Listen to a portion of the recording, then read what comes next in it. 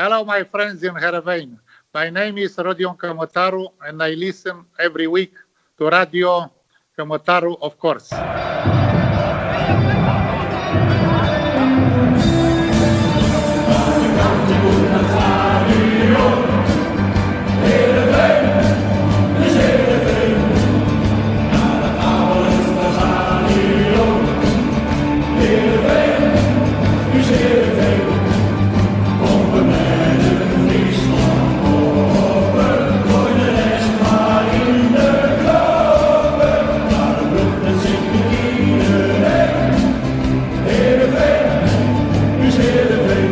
Goedemorgen, middag of avond. Welkom bij Radio Kamotaru, de podcast waarin je al voor het 4e seizoen op rij alles hoort over het verleden en het heden van SC Heerenveen. Of we nu bovenaan staan of ergens daaronder. En mijn naam is Hielke Biemond en ik krijg vandaag weer gezelschap van 2 mannen die weliswaar niet meer de jongste zijn, maar wel heel goed met jeugd overweg kunnen. Redmar Wijnsma, Frank Benen, welkom heren. Dankjewel Hielke. Dank je. Ja, jij bent de jongste dus inderdaad, dat klopt wel een beetje. We kunnen aardig omhoog gaan. Een klein generatiekloofje toch? Ja. Maar dat van de jeugd, dat klopt wel Frank, toch? Ja, nou, jij helemaal natuurlijk. Is er een goede Als onderwijzer. Is er een goede trainer verloren gegaan aan jullie eigenlijk? Of, Nee. Nou ja, iedereen die de voorgaande 4 seizoenen heeft geluisterd weet dat er aan mij geen goede trainer verloren is gegaan. Ik heb VV Heerenveen 3 tot grote hoogtes weten stijgen. Maar was vooral in de derde helft, denk ik. Ja, en als de mensen denken, wat klinkt Redmar hol? Hij zit in isolatie in het huis van zijn ouders. Het klinkt ook een beetje als je in isolatie zit, Redmar. Maar... Nou, zo voelt het ook. Dat klopt wel, ja. En ik zit in een totaal leeg, uitgestorven huis. Dus excuses voor mijn geluidskwaliteit. Ja, ik zal proberen het te compenseren met zinnige uitspraken. Oké, maar dat heeft niks met een nederlaag te maken, toch? Dat je weer je hebt verstopt. Nee, dat mag de pret nooit drukken, vind ik ook. Nee, oké. Je hebt uit voorzorg voor corona, begrepen wij, hè? Yep. Dus dat, ja. Oké, nou, we hebben nog iemand speciaal helemaal in Brussel zitten op dit moment. Onze speciale gast van vandaag, die is het levende bewijs dat je niet per se een topvoetballer hoeft te zijn om vanuit Heerenveen een mooie transfer te maken. Na 11 jaar als jeugdtrainer in onze opleiding vertrok hij 4 jaar geleden naar Ajax om daar grote talenten verder te ontwikkelen.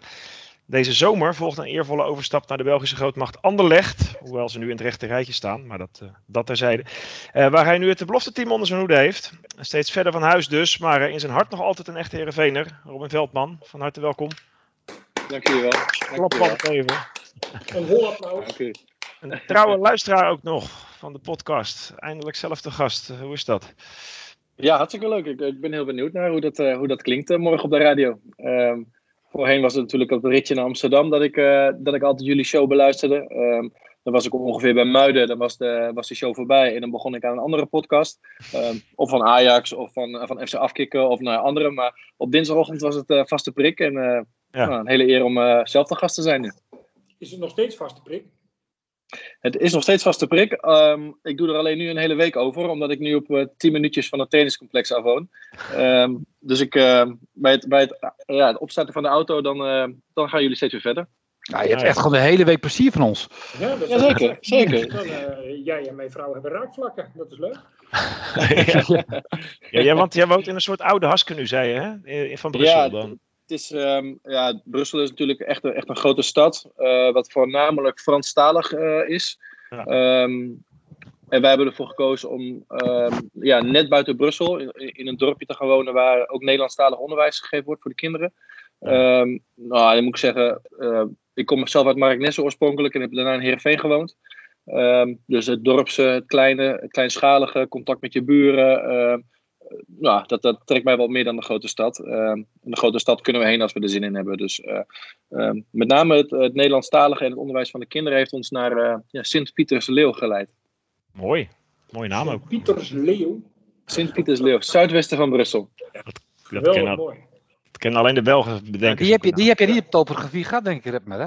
Nee, zeker niet. Nee. Het is, ik ben in afwachting van mijn mountainbike, maar hier in de omgeving heb je echt een aantal hele mooie kastelen staan nog.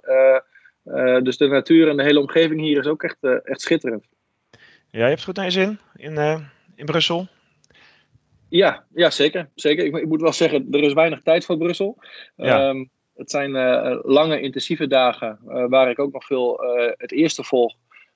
Mijn eigen team heb, maar ook zeker alle jeugdteams, of tenminste de oudere jeugdteams tot nu toe allemaal al een aantal keer bekeken heb om te kijken van wat gaat er de komende jaren aankomen. Wat voor spelers spelen daar. En dat neemt gewoon veel tijd, maar wel heel erg interessant om onderdeel te zijn van zo'n grote club. Ja, dat is mooi. Het is echt een grote club in België, dat vergeten we wel eens. Ja, kijk, ze hebben het nu even lastig. Hè? Dus zowel financieel als ook de prestaties van de laatste jaren zijn niet de prestaties die men hier gewend is. Nee. Er zijn veel ingaande, veel uitgaande spelers. Dus in die zin wat onrustig. Maar ja, bovenal de prestaties. En we hopen dat we zo snel mogelijk weer kunnen doen waar ze in het verleden ook onbekend waren. Hè? Kampioen van België worden. Ja, want dat hoort niet daar natuurlijk. Maar goed, we gaan straks in het tweede deel van deze uitzending gaan we uitgebreid door over jouw werk als jeugdtrainer. En ook hoe het is daar met je nieuwe club. Ja. Maar we zitten het al een beetje uit te stellen, die wedstrijd tegen AZ natuurlijk. Dus dat doen we nog even met een paas me doorvraag van onze vorige gast Joey van den Berg. Die wilde nog van jou weten wie de beste speler eigenlijk is die jij onder je hoede hebt gehad als jeugdtrainer. Nou, indirect is dat Hakim. Ik kwam toen net bij Heerenveen, toen was ik 18. Toen ging Hakim volgens mij van de onder 13 naar de onder 14. En ik ging stage lopen bij de onder 13. Dus ja, je staat met hem op het veld. Je bent erbij. Maar echt invloed heb ik niet gehad. Wel een paar strafvormpjes leiden, positiespelletjes leiden. Maar ik bepaalde niet de opstellingen. Ik was echt nog... ik was 18. Ik kwam echt net kijken bij de club. En ik moet eerlijk zeggen, ik was helemaal nog niet zo voorbereid op betaald voetbal. Want ik kwam uit een klein dorpje. Waar dat eigenlijk helemaal niet zo beleefd werd. Dus eigenlijk Hakim. Hè, en als je kijkt naar de loopbaan. Is Hakim natuurlijk wel echt heel bijzonder voor Heerenveen. Dat hij vanuit de stap van het eerste naar Twente, naar Ajax en nu bij Chelsea. Hopelijk op een wat grotere bijdrage dan vorig seizoen. Maar ik denk dat dat echt de beste speler is die ik hier gezien heb. Daar wil ik wel aan toevoegen dat die kennen jullie misschien niet. Maar dat is een IJslands talent. Björn Johnson. Ja, absoluut. Daar was ik echt heel gecharmeerd van. Die was helaas vaak geblesseerd, heel kwetsbaar. Lang haar had hij toch, of niet? Voor lange blonde haar. Ja, klopt. Ja. Af en toe een staartje, dan weer wat korter. Het was wel die was wel met de mode, zeg maar. Maar als je kijkt naar hoe hij kon voetballen, daar dacht ik echt van, als die het niet gaat halen, alleen blessures en volgens mij had hij nog wel een contract tot en met jong Heerenveen. Alleen is die uitgevloeid en ik moet eerlijk zeggen, ik ben hem tot lang geleden uit het oog verloren. Tot vorig jaar kwam er een IJslands talent bij Ajax bij mij meetrainen. Christian Hilnisson, die nu bij Jong Ajax regelmatig speelt. Die is nu 17 geloof ik. Die kende hem toevallig. Dus toen begon het mij weer een keer te... Björn Johnson, daar heb ik nog mee gewerkt. En dat vond ik ook echt een hele bijzondere speler. Oh ja, Björn Johnson, had hij ook niet verwacht dat hij nog eens genoemd zou worden hier. Maar brengt ons bij de thuisnederlaag tegen AZ 1-3. Onze eerste puntenverlies ook van dit seizoen. Ja, we waren erbij in het stadion, Robin. En we vroegen ons eigenlijk af hoe jij hier met je trainersblik naar keek. Naar dit toch wel grote verschil, vonden wij. Ja, het was een drukke middag. Want ik had eerst Ajax, daarna Heerenveen en daarna was dat Anderlecht Genk. Oh ja. Dus ik had vierkante ogen aan het eind van de middag. Maar ik moet eerlijk zeggen, ik vond er veel glijpartijen in de wedstrijd. Het veld is heel vast. Ja, en ik had ook het idee dat bij de eerste bal van Lucas Woudenberg, die al te kort is, dat zijn standbeen een beetje weggleed of zo. Dus dat er heel veel slordigheden in het spel kwamen, omdat spelers gewoon niet lekker hun voet konden neerzetten. Kijk, we hebben met Anderlecht in de voorbereiding tegen AZ gespeeld. Toen was ik echt onder de indruk van AZ.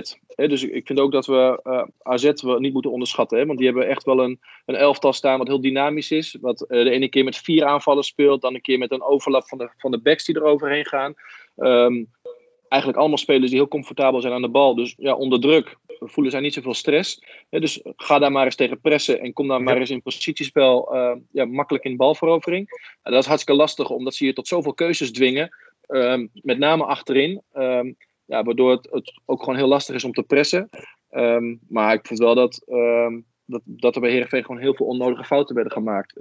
Niet zozeer op eigen helft, hè, want daar was nog wel wat ruimte om te spelen. Maar zodra we over de middenlijn kwamen, werd er een breedte paas eigenlijk al heel gemakkelijk ingeleverd. En leidden we eigenlijk al een counter in van AZ of een omschakelmoment. Ik denk dat dat wel een beetje typerend was voor de wedstrijd. Dat er te makkelijke ballen te vaak fout gingen.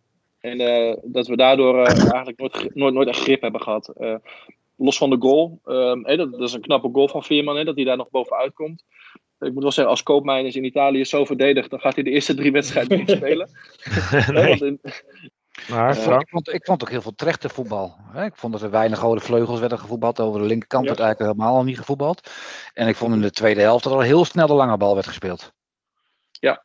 Dat was niet het laatste kwartiertje. Dat was al redelijk snel. In de eerste helft werd al gewoon de bal maar gewoon naar voren gegooid. En kijk maar Henk wat je ermee doet. Ja. Johnny zei, we moeten realistisch zijn. Hè? Laatst in een interview. We hebben een rechte rijtje begroting eigenlijk nu. Daar kwam het op neer. Is dit dan ook een weergave daarvan, Frank? Vroeg ik me af. Of, Ja, dat is in de loop van de jaren denk ik wel. Is Heerenveen een rechte rijtje club geworden. En we kunnen de 9e begroting hebben. Maar dat zegt me niet zo heel veel. Nee. Nee, je moet ook kijken hoe je al jarenlang voetbalt. En, dat is ook al bijna een rechterrijtje natuurlijk. Dus. Nou ja, je speelt die eindigt niet, vind ik zo, 3 seizoenen lang in het rechterrijtje. En als je ziet zeg maar, hoe moeilijk het is om al een selectie samen te stellen, dat is toch echt wel de puinhopen van de afgelopen 15 jaar. Ja. Dat is wel een heel harde conclusie, maar je ziet het wel op het veld terug, hè? Zeker tegen dit soort clubs. Of is het meer een incident geweest, net als gisteren, Redmer? Of, Nou, nee. Het is niet zozeer een incident. Kijk, dit AZ heeft op elke positie een betere speler lopen dan wij hebben.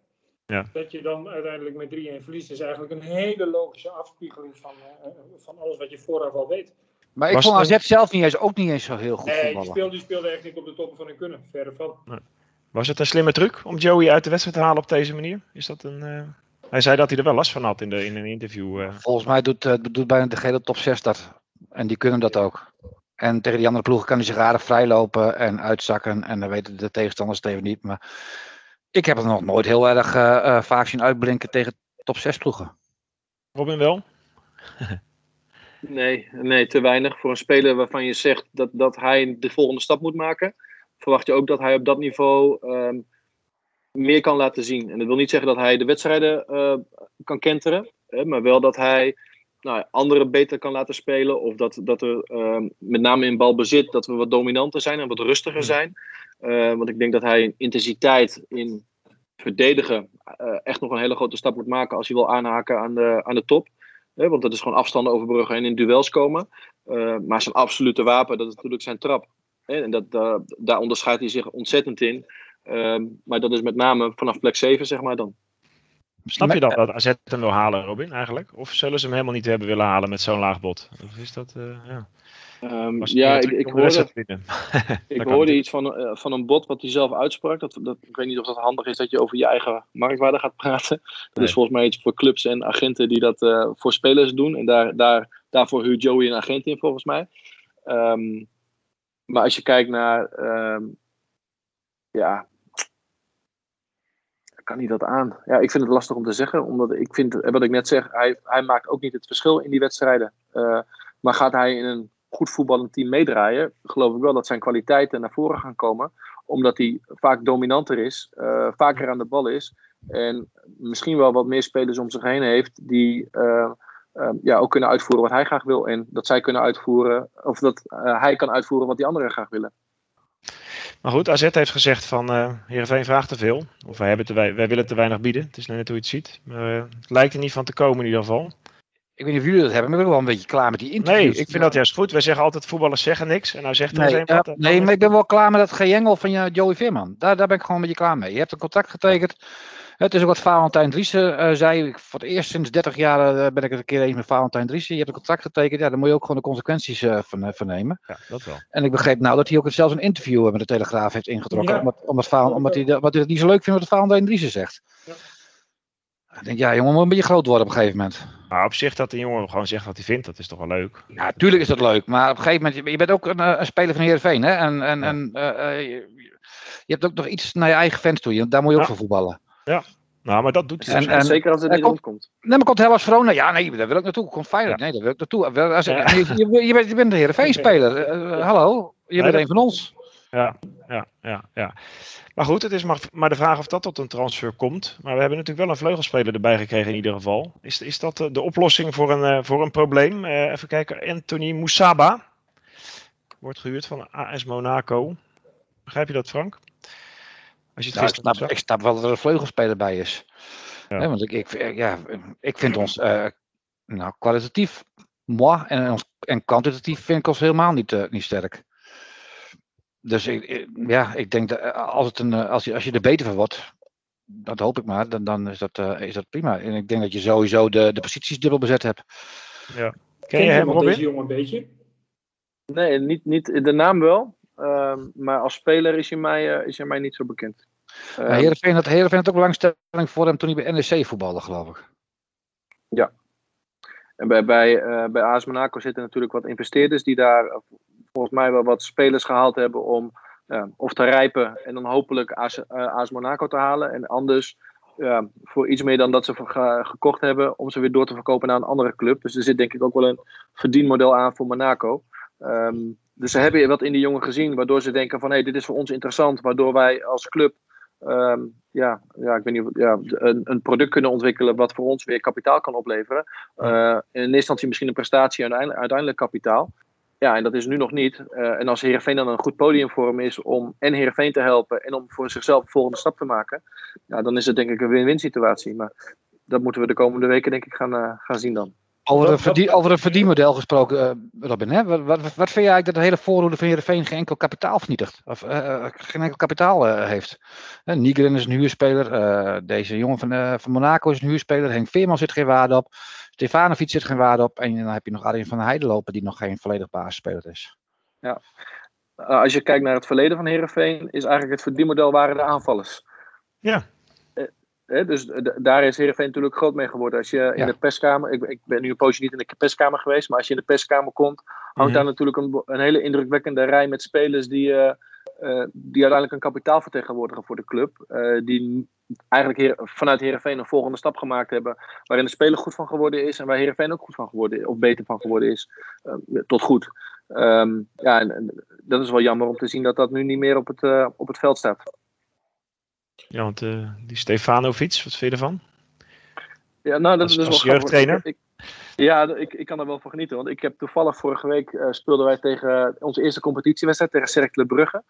En ik vind dat mijn ploeg tot aan de 16 meter heel aardig aan het voetballen is. Dus we komen echt tot aan de 16. En dan stokt het een beetje in het uitspelen en echt kansen creëren. We scoorden die wedstrijd ook 2 afstandsschoten. Eentje rand 16 en eentje van 20 meter. Dus het heeft niet geholpen. Maar ik heb de goal van Halilovic gebruikt. Ter inspiratie. Van, als we daar zijn we ook loopacties nodig om in de rug van de laatste lijn te komen. Dus op het juiste moment. En of dat nou over de grond is, of dat is een stiftje, of dat is een bal naar buiten, een teruggetrokken voorzet. Allemaal opties aangegeven vanuit filmpjes, vanuit Manchester City. Maar deze zat ook gewoon in mijn database. Die ik probeer elke keer als ik een mooi momentje zie, probeer ik daar het videootje van te vinden. En die bewaar ik. En dan kan ik dat ooit weer gebruiken ter inspiratie naar mijn spelers. Of om andere trainers mee te helpen. En toen dacht ik van, als je deze bal ziet, dan kan je toch wel echt voetballen. Dan zit je erop. Ja. Alleen als je nu kijkt naar de bijdrage gisteren, dan viel hij mij toch wel wat tegen in dreiging. Hij werkt wel hard, hè, dus hij steekt er echt wel heel veel energie in. Maar dat wat je graag van een buitenspeler ziet, en dan is misschien of Sulemani misschien wel iets boven de pet, maar dat is ook een Balkanjongen. Ja, die had wel gelijk een bepaalde bravoure in zijn spel en die ging acties maken en die was heel erg betrokken. En dat hoop ik van deze speler ook snel te zien. Hij had het ook niet helemaal meezetten, vond ik. Want ze hebben hem 25, 30 keer geprobeerd te lanceren met de steekbal. En die vlogen allemaal echt nog net niet door de boarding heen. Zo hard waren ze allemaal. Ja. Dat viel niet te belopen. Ze dachten dat Mitchell van Bergen daar nog liep, denk ik. Ja, dat denk ik wel. Ja, die had ze ook niet gehaald. Redmer, jij bent sinds kort voorhoofden-expert, hè? Wat is er met Henk aan de hand? Wat zeg je? Wat is er met Henk aan de hand, met zijn voorhoofd? Met Henk aan de hand weet ik niet. Die stond nu gewoon keurig op de goede plek. Ja, want dat is wel een lichtpuntje, hè, dat de spits gaat scoren. Dat is wel wat we nodig hebben. Want we kunnen niet blijven teren op op de loopacties van Halilovic. Dat zal af en toe nog wel eens doorkomen. Maar dat is niet genoeg om boven de 30 doelpunten per seizoen te schieten, ben ik bang. Nee. Dat zou Henk ook moeten doen. Nou, 3 doelpunten dit jaar. Gedeeld tweede op de topscorerslijst. Fantastisch. Daar zijn we waar we moeten zijn. 2 met het hoofd. Hè? 2 met het hoofd, ja. Riemer had tegen hem gezegd van kan op mijn 80ste beter koppen dan jij nu. Maar dat weet ik niet meer nu. Nou, jullie hadden het over die lange bal die er in de tweede helft veel werd gespeeld. Al die kopduels heeft hij verloren. Ja. Maar goed, het gaat er niet heen, hè? Ja, dat is waar. Maar het is wel opvallend. En over opvallend gesproken. Robin, wie wil jij voordragen als commentaar van de week? Ik heb voor Gennaro Nuno gekozen. En er zit ook wel een persoonlijk verhaal aan. Ja, omdat ik meer een stimulans naar de opleiding. Ik denk dat voor Gennaro, die heeft echt een hele lange weg afgelegd. Die is al vanaf de onder 9 was hij als jongetje uit Assen bij ons op de voetbalschool. Heeft toen de kans gekregen om op woensdag bij Ajax mee te gaan trainen. Dus het talent werd ook in Amsterdam gezien door de scouts van Ajax. Uiteindelijk moet Gennaro natuurlijk een schoolkeuze maken. De jongens van Ajax die gaan verder, die gaan naar 11 tegen 11 andere tijden trainen, geloof ik. En vaker trainen. Dus dat was logistiek ook niet meer haalbaar om dat te doen. Toen zijn we weer in contact gekomen met die ouders. En toen heeft Gennaro eigenlijk als onder 11 speler 3 jaar lang in de onder 13 gespeeld. Dus als onder 11, onder 12 en onder 13 speler. Hij is niet blijven zitten, maar hij is eigenlijk vervroegd doorgeschoven, laat ik het zo noemen. En ik weet nog heel goed, onze eerste wedstrijd was in het stadion van PEC Zwolle. Toen was hij nog echt hij was 11, dus onder 12 spelertje. Toen maakte hij die 3 goals en hij maakte 3 verschrikkelijk mooie goals. Dat staat nog altijd op mijn netvlies, dat was in het stadion van Zwolle. En het jaar daarna werden wij kampioen van Nederland, ook met Gennaro. Hadden we een hele leuke lichting. En ik heb hem eigenlijk in die tijd steeds gevolgd. En ook mijn kinderen zaten op het Slingertouw in Heerenveen. En Gennaro's gastgezin zat daar vlakbij. Dus we kwamen elkaar altijd nog weer tegen. En gisteren hadden we heel even app-contact. Dus ik vind het gewoon hartstikke mooi dat een jeugdspeler zijn debuut maakt. En ik hoop dat er... ik weet dat er nog een paar in de jeugd zitten die daar ook de potentie toe hebben. Ja, dat het een stimulans is voor hun om elkaar ervoor te blijven gaan. Wat is hij voor voetballer? Ja, ik vind hem echt heel sierlijk. Als je kijkt naar zijn techniek, zijn linkerbeen, die is echt wel heel bijzonder. Hoe hij kan trappen, hoe hij zijn bal kan controleren. En dan moet ik wel zeggen, rechts is echt om mee te lopen. En zijn linkerbeen is echt... maar weet je, als je echt een heel goed linkerbeen hebt, dan vind ik dat ook goed. Omdat je dan een bal die iedereen met binnenkant rechts aanneemt, neemt hij met buitenkant links aan. Maar dan ligt hij ook klaar. Dus als je dat echt heel goed kan, en dat is jouw bijzondere kracht, weet je, maak hem dan ook maar heel bijzonder. En dan moet je ervoor zorgen dat rechts geen 4 is, maar dat het een 6 is. Waarmee je prima kan redden, maar dat je met je linkerbeen het verschil kan maken. Nou, dat kan hij. Ik denk niet dat hij het moet hebben van een enorm groot loopvermogen en snelheid. Dat is natuurlijk niet heel groot. Maar als je kijkt naar positiespel, zijn touch, dan vind ik dat hij wel echt de bal aan een touwtje heeft. Het is niet dat hij er nu even in komt en dat we er niks meer van horen. Jij denkt echt wel dat we hem nog gaan terugzien met de Rijnmond. Ik hoop dat we hem terug gaan zien. Alleen dat wordt wel echt een hele grote strijd. Hè, want de concurrentie op het middenveld is groot. En als je gewoon kijkt naar de laatste jaren, dan vind ik persoonlijk dat er te weinig jeugdspelers echt doorkomen. Ja. Ligt dat aan de jeugdspelers of ligt dat aan de concurrentie? Nou, ik denk dat de concurrentie groot is. En zeker als je ambieert om naar het linkerrijtje toe te gaan spelen. En je bent nog wat wisselvallig. Dan is het inbrengen van jeugdspelers natuurlijk ook niet altijd even fijn. Hè?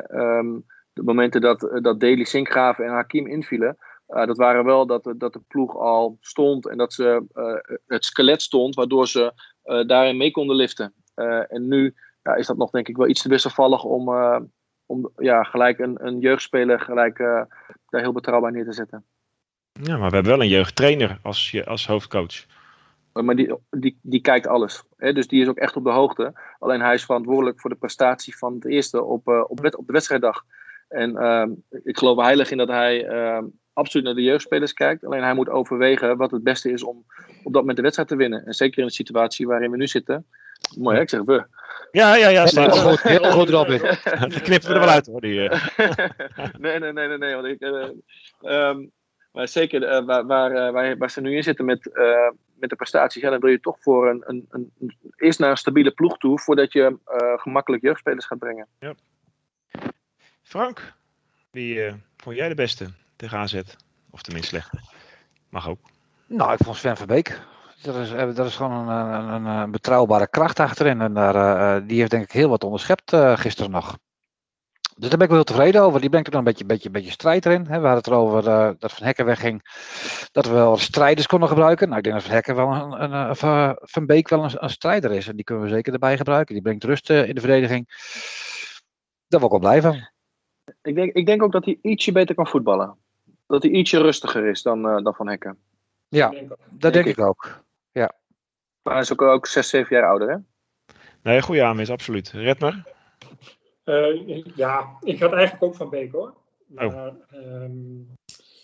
ik vond Van Ewijk ook weer goed. En misschien was dit niet zijn allergelukkigste wedstrijd. Met name die slijding op het einde. Het was een beetje gek ingezette slijding op dat moment. Het levert toch een tegengoal op. Maar ik vond de rest van de wedstrijd wel weer met hetzelfde aanstekelijke enthousiasme. Die drive naar voren spelen. Verdedigend zeker, aanvallend gevaarlijk. Volgens mij is het een absolute aanwinst die een beetje doet denken aan de opmars van Dumfries bij ons. Ik denk dat we er nog veel plezier aan gaan beleven. En het is een zekerheid. Je hoeft niet meer met de samengeknepen billen naar elke bal die bij ons rechtsachter belandt te gaan kijken. Want hij is betrouwbaar. Ik vind het fijne voetballer om naar te kijken. Publiekslievelingetje ook wel een beetje al, hè? Of niet? Weet ik niet. Nou, hij heeft wel contact met het publiek. En dat moet anders zelfs wat meer gaan doen. Ja. Maar hij komt ook wel door zijn uitstraling, denk ik. Hè? Als je dat vergelijkt met Floranus, dan heb ik het niet. Die ken ik verder niet. Maar die had toch altijd een beetje een norse blik en stoïcijnse kop. En hij heeft een heel open gezicht. Ik word altijd blij van als ik naar hem kijk. En dan zie ik die elftalfoto en zijn profielfoto en dat soort dingen. En denk ik, goh, wat een leuke kerel is dat. Dat scheelt ook. Heb je wel een beetje een gunfactor. Ja, nee, absoluut. Mooi ventje. Nou ja, dan sluit ik de rij met de keeper, Mulder. Ik had een vriend van me mee naar het stadion, die is voor Feyenoord. En die zei, god, wat is die Mulder een grote kerel geworden. Want die vond het altijd nog een beetje een ielig ventje toen hij hem in de Kuip zag. En dat is ook wel zo. Er staat echt wel iemand in het doel ook, viel mij toen ineens op. En ik vind hem ook gewoon, in dit soort wedstrijden ook, heel degelijk, maar ook soms wel echt bepalend. Dat hij de ballen uithoudt die niet elke keeper hebt. Dus ik ben wel blij met hem. En ik nomineer hem bij deze ook omdat ik niet heel veel andere keus zag. Maar het is wel een prima keeper voor ons. Dus, de betrouwbaarheidsprijs is dit, hè? Ja, de betrouwbaarheidsprijs is dit, ja. Zo'n verzekeringsprijs. Ja. Zeker. Tot Golden Retriever ervoor. Dus anders wordt het zo. Zo'n betrouwbare lobbers hebben we op goal staan. Hè? Ja. Dan komen wij bij het moment van Redmer. Dat is even wennen nog, maar dat is wel een mooi item natuurlijk. Ja, dat is zo'n leuk item. Het is alleen jammer dat ik het elke keer vergeet. Dus dan moet ik gaan graven. Ik moet gewoon dat soort dingen gaan noteren. Ik had het in mijn stukje op Vin Online heb ik het ook wel genoemd. Gewoon om een beetje tegengas te geven aan al die buikpijn creërende interviews die we zien van Joey Veerman. Hij verspeelde op een gegeven moment de bal met een matige paas. En ging vervolgens zelf een 30, 35, 40 meter sprint trekken. En maakte een tackle om, ik weet niet meer welke speler van AZ het was, van die bal te zetten. En toen dacht ik, kijk, dit is wat we van hem willen zien. Ja. Niet die ellendige paas, ik wou een ander woord gebruiken. Maar wel die actie daarna, om het vuur, om nog wel te willen vechten, om die bal op te willen vreten en opnieuw te gaan beginnen. Zeg maar. Nee, het was een goede tackle. Het was een hele goede tackle. Maar dat was ook een hele belangrijke tackle. Want AZ kwam er gevaarlijk uit. Hij zag het gevaar. Maar het ging mij om het signaal wat hij daarmee aangaf. Iedereen zit een beetje, hij is niet meer gemotiveerd en hij wil eigenlijk naar AZ. En dat soort gemopper hoorde ik wel een beetje om me heen op de tribune. En toen ik dat zag, dacht ik, nee, die jongen die wil gewoon lekker voetballen. En op het moment dat je tussen die paar witte lijnen staat en er wordt een bal tussen jullie ingegooid, dan wil hij gewoon zo snel mogelijk die bal in een andere netje leggen. En niets meer dan dat. Dat is waar het helemaal om gaat. En dan staat de liefhebber wel op en dan staat de voetballer wel op. En al het gezeik eromheen, dat laten we dan toch even het gezeik. Dus laten we alsjeblieft genieten van de voetballer Joey Veerman. Dan moeten we ze druk maken om alles wat hij zegt. Of wat hij, met name welke vraag die hem gesteld wordt. Want dat is ook wel belangrijk. Mooi. Zo is het. Aldus Redmer Wijnsma. Ja, ik heb ook wel eens een mening. Maar goed, ja, precies. mee wat je wil. Dan is het... nee, daar luisteren we altijd naar natuurlijk. Ja, fijn. Zeker. Nee, dan is het nu tijd voor de korte hoek alweer. Yes! Ja, ik stel een korte Mijn vraag. favoriet onderdeel. Ja, ons oudste onderdeel. Hè? Dus dat is oude liefde is dat. Ik stel een korte vraag en verwacht een enigszins kort en bondig antwoord. We beginnen bij Robin. Mitchell van Bergen leek op weg naar Middlesbrough. Maar die stond met Stade Reims ineens tegenover Lionel Messi. Doet hij daar goed aan? Dat hij er tegenover Messi staat is natuurlijk een geweldige ervaring. Ja. Als ik kijk naar het Engelse voetbal en ik kijk naar zijn fysiek, dan heeft hij snelheid. Maar als je kijkt naar de echte Engelse duels, en zeker in de Championship, ja, dan denk ik dat dat wel een hele harde competitie voor hem is.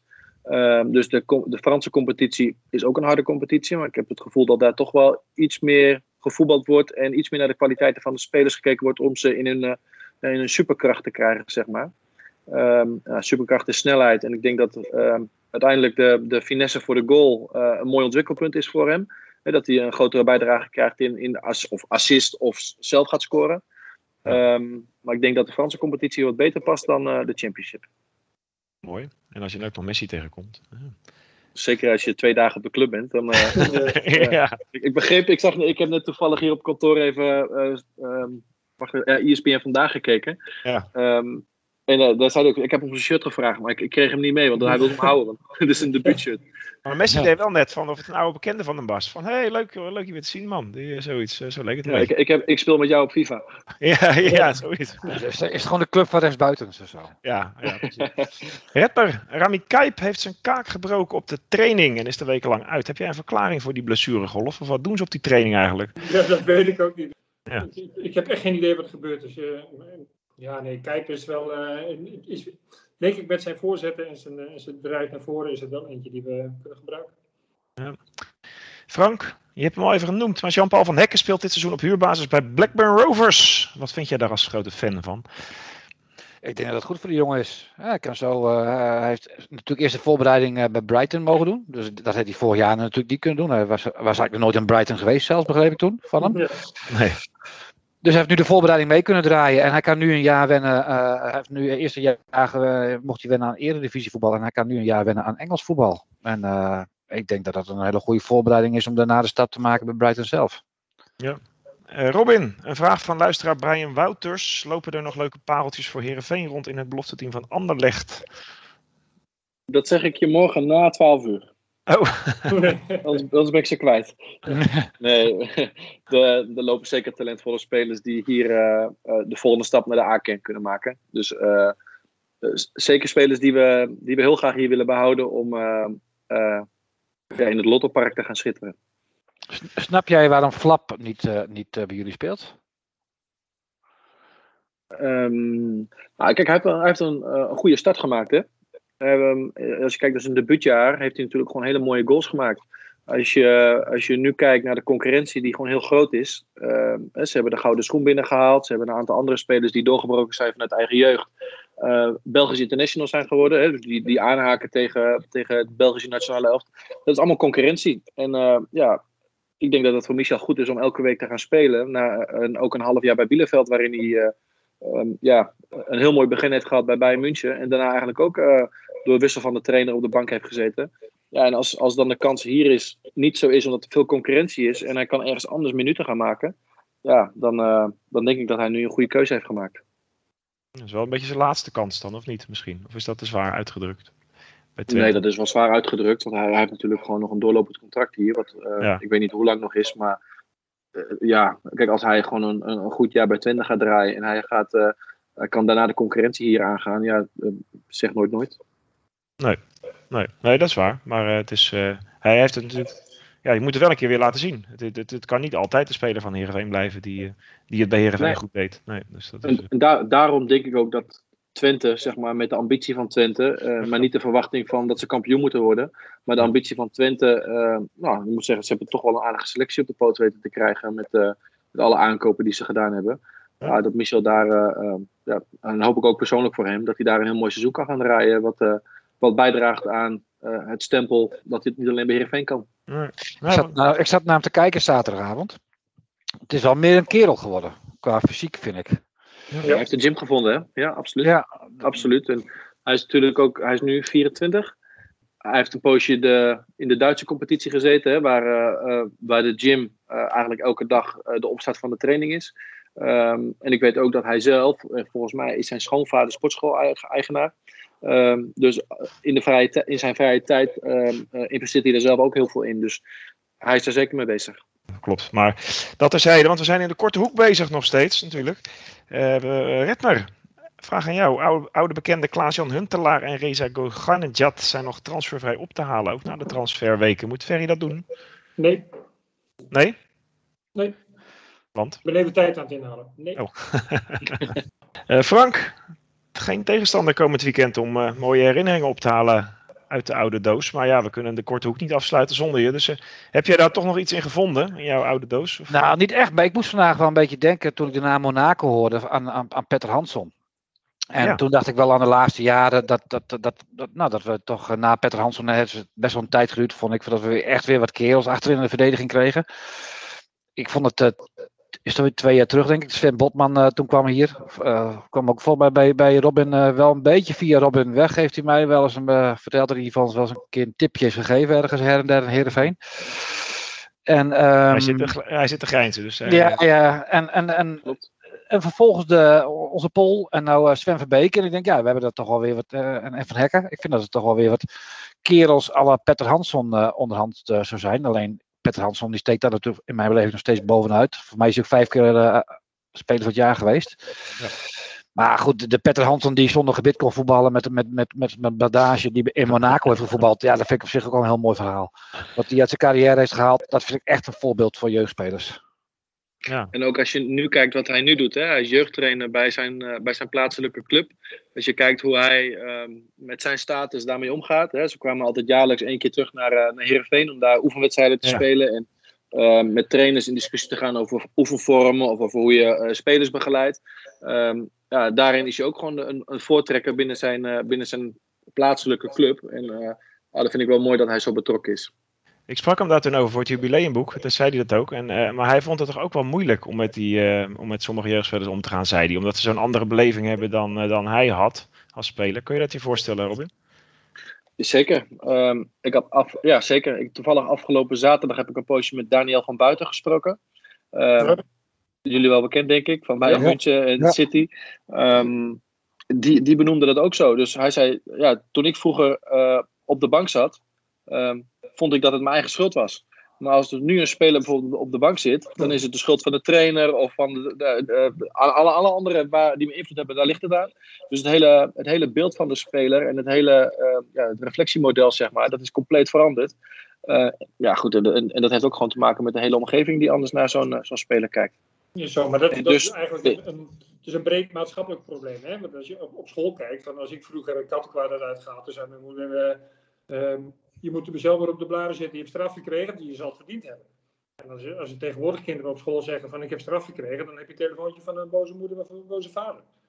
Weet je, dat is overal. En misschien wordt het nog wel uitvergroot in het voetbal inderdaad. En het reflecterend vermogen is wel eens ver te zoeken. Dat op zich. En het is te beschermen. En het is niet te veel op handen gedragen misschien. Weet ik niet. Hoe is dat voor jou dan, Robin? Want jij bent natuurlijk op een andere manier jeugdtrainer geworden. En niet als oud-prof van 35 die daarna iets gaat zoeken wat je vaak hoort, maar op een andere route. Dan zijn we gelijk ook in het tweede deel natuurlijk van de uitzending aanbeland. Maar is dat voor jou anders? Ja, kijk, mijn route lag via het CIOS in Heerenveen. Nee, maar ook anders om met die gasten te gaan, bedoel ik. Anders dan wat bijvoorbeeld Petter Hansson zei. Ja.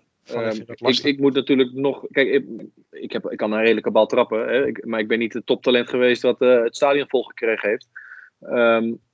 Dus ik moet het doen vanuit relatie en vanuit kennis. Waardoor spelers uiteindelijk met je mee willen. Dus het opbouwen van een relatie, het overdragen van kennis, inspireren met besprekingen of trainingsvormen. Ja, dat is voor mij veel belangrijker dan de rugzak die ik niet heb. En die rugzak is aardig aan het vullen van de afgelopen 16 jaar nu.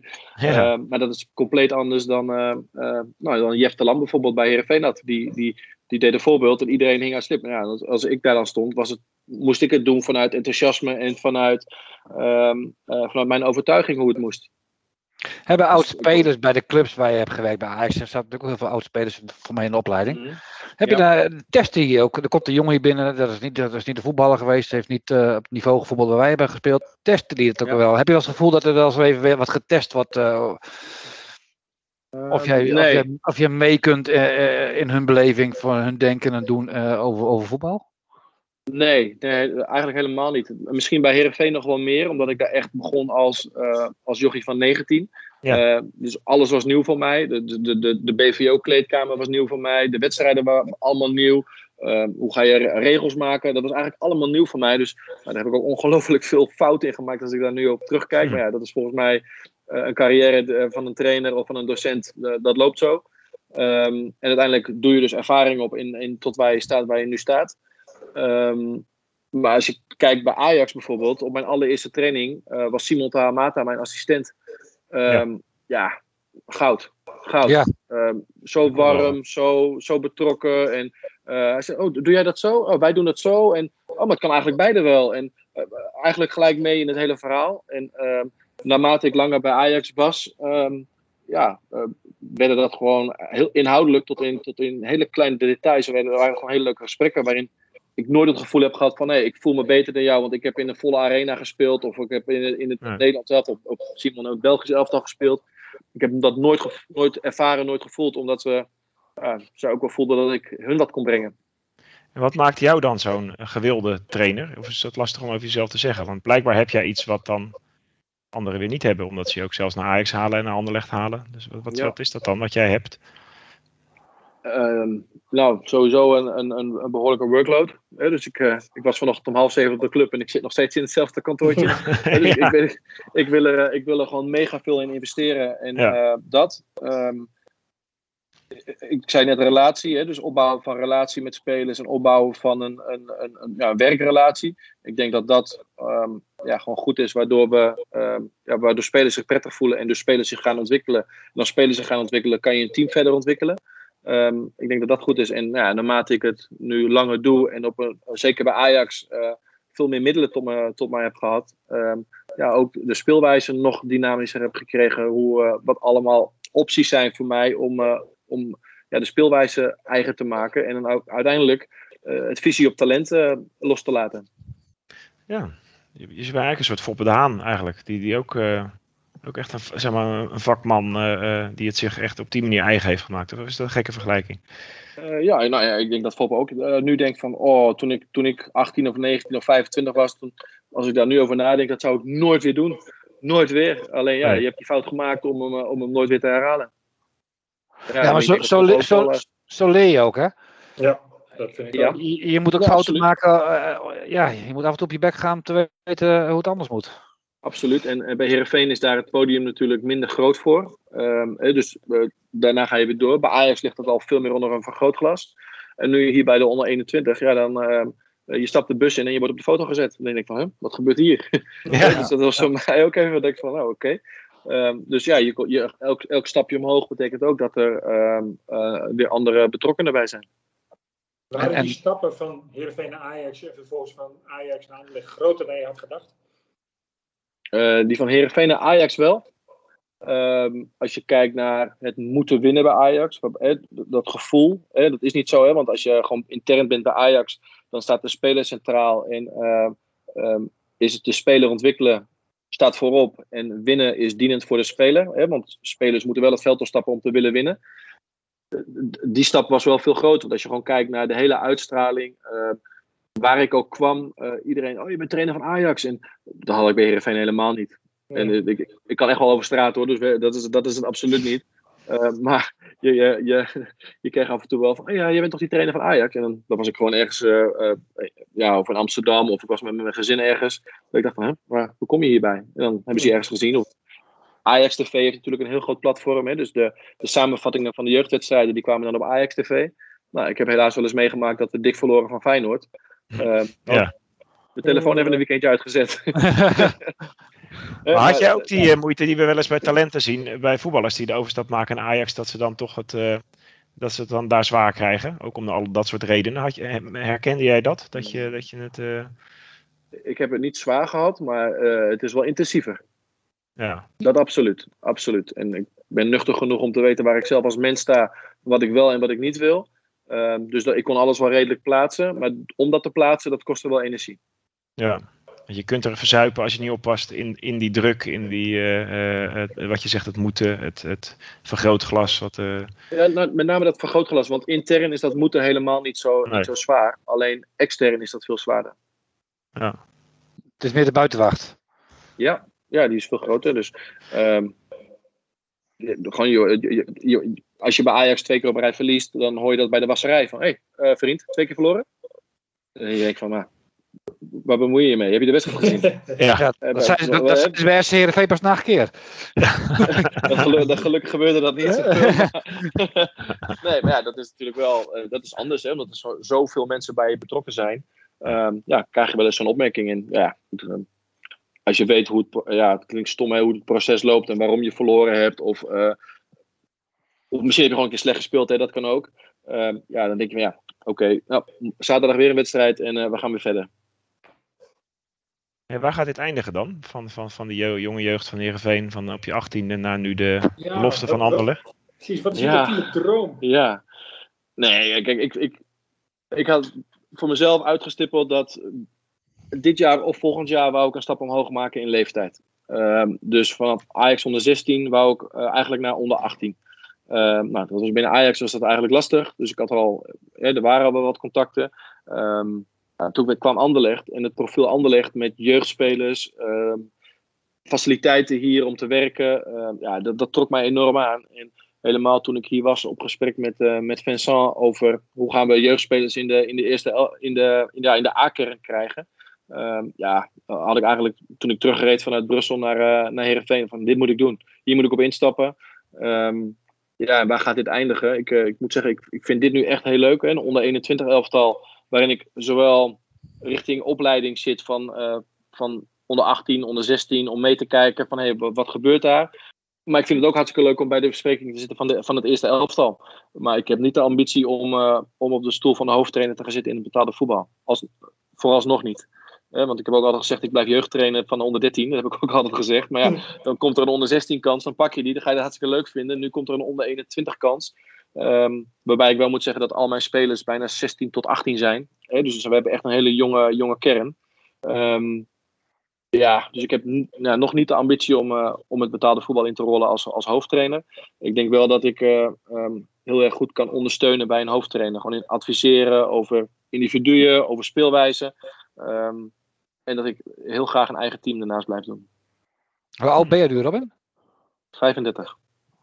Nou, kan er nog heel wat gebeuren in een trainingscarrière. Ja.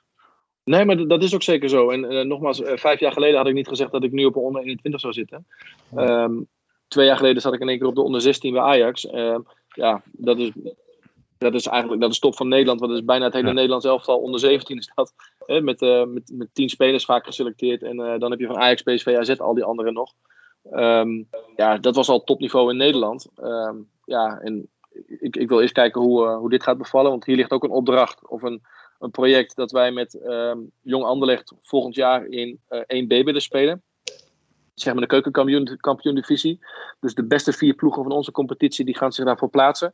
Nou, we hebben heel duidelijk uitgesproken dat wij die kant op willen als club. Omdat wij denken dat het podium is voor onze spelers. Dus ik zit er een beetje tussenin. Tussen opleiden en het zijn van een hoofdtrainer die een hele en dat kan ook diploma-technisch. Want in Nederland zou je daar toch coach betaald voetbal voor moeten hebben voor die keukenkampioen-divisie. Ja, klopt. Dat is iets wat we nu doen. Ik heb UEFA A. In België is de pro-license ten eerste goedkoper. Maar ook misschien wel wat... het is wel een langere cursus, maar misschien wel beter te verspreiden over een heel jaar. Dus we gaan kijken wat mogelijk is om te doen daarin. Het gaat snel met je, want je bent nu ook al te gast geweest bij Radio Kamataru. Dus dat... dat kan ik over die over straat kunnen gaan, hè, gesproken. Nee, kunnen niet meer gerustig in het houtje zitten. Precies. Nee. Dus, en om onze gasten wat beter op een andere manier te leren kennen, hebben we ook de 10 van Redmer dit seizoen in het leven geroepen. Dus brand los, Redmer, met je vraag. Ik heb 10 stellingen voor je. Er zijn er een paar al redelijk weggekaapt, zo gaan we even het gesprek. Maar we gaan proberen er toch nog iets zinnigs van te maken. Ben je klaar voor? Ja. Alleen ja en nee, hè, dat weet je. Het is heel eenvoudig. Yes. Nee, ja en nee, niet yes. Komt-ie. Manneke Pis moet een genderneutraal plassend standbeeld worden. Nee. Joey Veerman kan een voorbeeld nemen aan Teun Koopmeiners. Ja. Ooit keer ik succesvol terug bij Heerenveen. Ja. Transfer Deadline Day is voor de simpele buitenwacht de allermooiste voetbaldag die er is. Ja. Ik overweeg om vegetariër te worden. Nee. De Ketelbrug is voor altijd onlosmakelijk verbonden met Radio Kamataar. Ja. Michel Flap is absoluut goed genoeg voor Anderlecht. Ja. Ik werd bij Ajax wel eens verward met Veldman met een T. Ja. Er is geen betere chips dan Croquis Bolognese. Nee. Johnny Jansen is nu de beste trainer van Heerenveen. Ja. Oké, dankjewel. Is er eentje waar je op terug wil komen? Nou, die laatste is denk ik wel interessant, hè? Als je kijkt naar het... Ja, kijk, nu, want het gaat natuurlijk ook gewoon om financiële middelen. Kijk, er zijn natuurlijk ook gewoon trainers misschien wel beschikbaar die top van de wereld getraind hebben. Alleen, ja, niet haalbaar zijn voor Heerenveen. Maar als je kijkt naar het profiel van Johnny, en ik heb veel met hem gewerkt, ook toen hij nog de onder 19 deed en jong Heerenveen. Als je kijkt naar zijn betrokkenheid bij spelers die zich moeten ontwikkelen, die is zo groot. Hè? Dus 's avonds in de auto naar huis nog even met ze bellen. Ook met spelers gaan vissen. Dus zijn betrokkenheid bij die spelers is enorm. En ik denk dat bij een club als Heerenveen, om individuen verder te helpen, ben je een trainer nodig die ongelooflijk veel in het individu wil investeren. Daar heeft hij, denk ik, en ik kan Ole en weet die andere assistent nu ook weer? Rekers. Peter Rekers, die kan ik daar niet op inschatten. Maar als je kijkt naar de bevlogenheid van Johnny richting het individu, denk ik dat zeker nodig is bij een club als Heerenveen, die die staat bekend om het individu te ontwikkelen en een podium te geven. En ik denk dat hij daarom op dit moment de beste keuze is. Helder. Jullie nog vragen, mannen? Naar aanleiding van een ja of een nee? Nee, Gertje Verbeek had vorige week nog wat wat was het? Onder de Friesland nog een beetje de gek met de citaten van Johnny Jansen. Hè? Die over veel energie insteken. Stukken teksten waren toch allemaal wel een beetje de standaard teksten volgens Verbeek bij Jansen. Ik heb wel eens het idee dat Johnny het heel moeilijk vindt om voor de Kamer te vertellen wat hij er echt van vindt. En ik denk dat als hij dat wel zou doen, soms eens even wat meer toont, dat hij wat meer begrip krijgt onder de fans. Want dat ebt weg. Ja, misschien wel. Dat is misschien ook wel gewoon de aard van het beestje. Hè? Hij is heel erg bezig beschermend. met Ja. Beschermend. Mag ik ook nog op één terugkomen?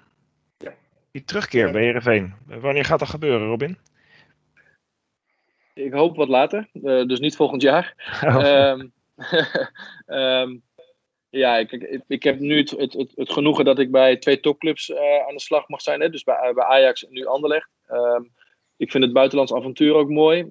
Ondanks dat het 3 uurtjes rijden is naar Heerenveen, is het toch echt wel buitenland. Hè? Je komt echt in een hele andere omgeving. En zeker Brussel is multicultureel. Hè? Dus je komt in Engels, Frans, Nederlands, alles door elkaar. Dus ik denk dat het zowel op sociaal vlak als op voetbalvlak voor mij een hele mooie ontwikkeling is om hier lang te blijven. En wie weet wat er dan is nog op mijn pad komt. Ik ben 35. Dus ik hoop dat ik met mijn ambities nog lang in het jeugdvoetbal in de top kan blijven. En als ik dan mijn rugzak goed gevuld heb, om dat mee te nemen en te gaan delen in Heerenveen. Hij moet nog 32 jaar werken, jongens. Hij heeft alle tijd om terug te komen. Ja, we hebben goede mensen nodig. Ja. Nou, we zien je graag nog eens terugkeren. In ieder geval in de podcast, maar ook eigenlijk wel bij de club. Vinden jullie, mannen? Absoluut. Ik heb nog even een vraag voor Robin, want die kent natuurlijk de voetbalwereld zo goed. En hij geeft nog wel eens tipjes aan Heerenveen, zoals ik al vertelde. Ja. We moeten toch nog een spits hebben, Robin. Ja, Wie moet Ferry voor dinsdagavond 12 uur nog bellen? Ja, het kan niet meer. Want ik had Kai Sierhuis opgeschreven. Ja, die gaan naar Heracles. Ja, dat was voor mij in concurrentie met Veerman, denk ik, de ideale spits geweest. Ik noem het zo, hij rent echt het gras van het veld af voor je. Hè, dus hij levert enorm veel energie. Ik heb hem bij Ajax meegemaakt in de Youth League. Als je dan kijkt hoe hij zijn doelpunten meepakte tegen Europese topteams in de jeugd. In jong Ajax ook een aantal goede goals gemaakt. Nou, een transfer verdiend naar Groningen, of een verhuur naar Groningen, geloof ik, hè? Of was het verkocht? Dat weet ik eigenlijk niet. Maar een goede periode bij Groningen gehad. Daarna maar Groningen had een optie tot kopen. Er was toen zo'n geheisa nog over die transfersom toen de tijd, volgens mij. Dat klopt, ja. Dat klopt. En voor mij ook Stade Reims, hè, waar nu Mitchell heen is. In mijn hoofd was dat het profiel spits wat Heerenveen erbij moest hebben. Balvast, naartoe kunnen spelen, vol gas. En zeker al in een eindfase waarin het wat moeilijker loopt, kan je Veerman en Sierhuis naast elkaar neerzetten om, eventueel als er wat oorlog moet komen, dan heb je 2 fysieke spelers daar. Ja. Mooi is dat. Dat zijn we te laat. Nou, een week eerder moet hij vragen. Dat hoor ik wel. Ja, hij werd wel genoemd bij Heerenveen, hoor ik laatst. Ja. Dus. Nou ja, jammer. Ja. Maar misschien nog een ander. Ik had hem opgeschreven. Dat was voor mij de... Type Kai Sierhuis moet hij zoeken. Ja. Type Kai Sierhuis. Nou, houden we het daarbij. Dankjewel Robin voor je tijd. En dat je het zo lang op kantoor wilde uithouden voor ons vandaag. Succes in Brussel bij Anderlecht. Maak er een mooi seizoen van. Wij hopelijk ook in Heerenveen. Redmer Frank ook bedankt. En, yes. Ja, maar we moeten natuurlijk wel nog even vragen aan Redmer, of aan Robin, wat hij van onze volgende gast wil weten. Want het is bijna zover dat de transferweken zijn afgelopen. Alleen nog niet helemaal. En wij hebben volgende week traditiegetrouw een terugblik op de transferweken, zoals ze tegenwoordig heten, met onze technisch manager. Heb jij nog een paas doorvraag voor Ferry de Haan? We hebben het Sierhuis niet gehaald. Ik ben gewoon heel benieuwd hoe hij zijn eerste transferperiode bij Heerenveen ervaren heeft. Hij is natuurlijk redelijk laat binnengekomen. Hè, dus om een compositie te maken voor het nieuwe jaar. Welke spelers gaan we afscheid van nemen? Welke spelers gaan we halen? Wat voor jeugdspelers komen eraan? Ik ben wel heel benieuwd hoe hij dat ervaren heeft in zijn samenwerking met zijn technische staf, maar ook met zijn scouting, met zijn eigen netwerk, hoe hij dat ervaren heeft als eerste. Ja, in België zeggen ze mercato. Ja. Dat is ook een mooi woord, hè? Nou, transferweek is ook wel mooi, toch? Dus, dat vind ik ook. Gaan wij volgende week uitgebreid op terugblikken. Mannen, dank jullie wel. Tot dan. Jullie ook. Tot een nieuwe Radio Kamataru. Later. Ja. Nou, laten we Vries er dan ook nog eentje maken. Dat zou toch aardig zijn? Ja hoor. Ha! Kamataru. Rodion Kamataru krijgt dan ook zijn afscheidscadeautje in de extra tijd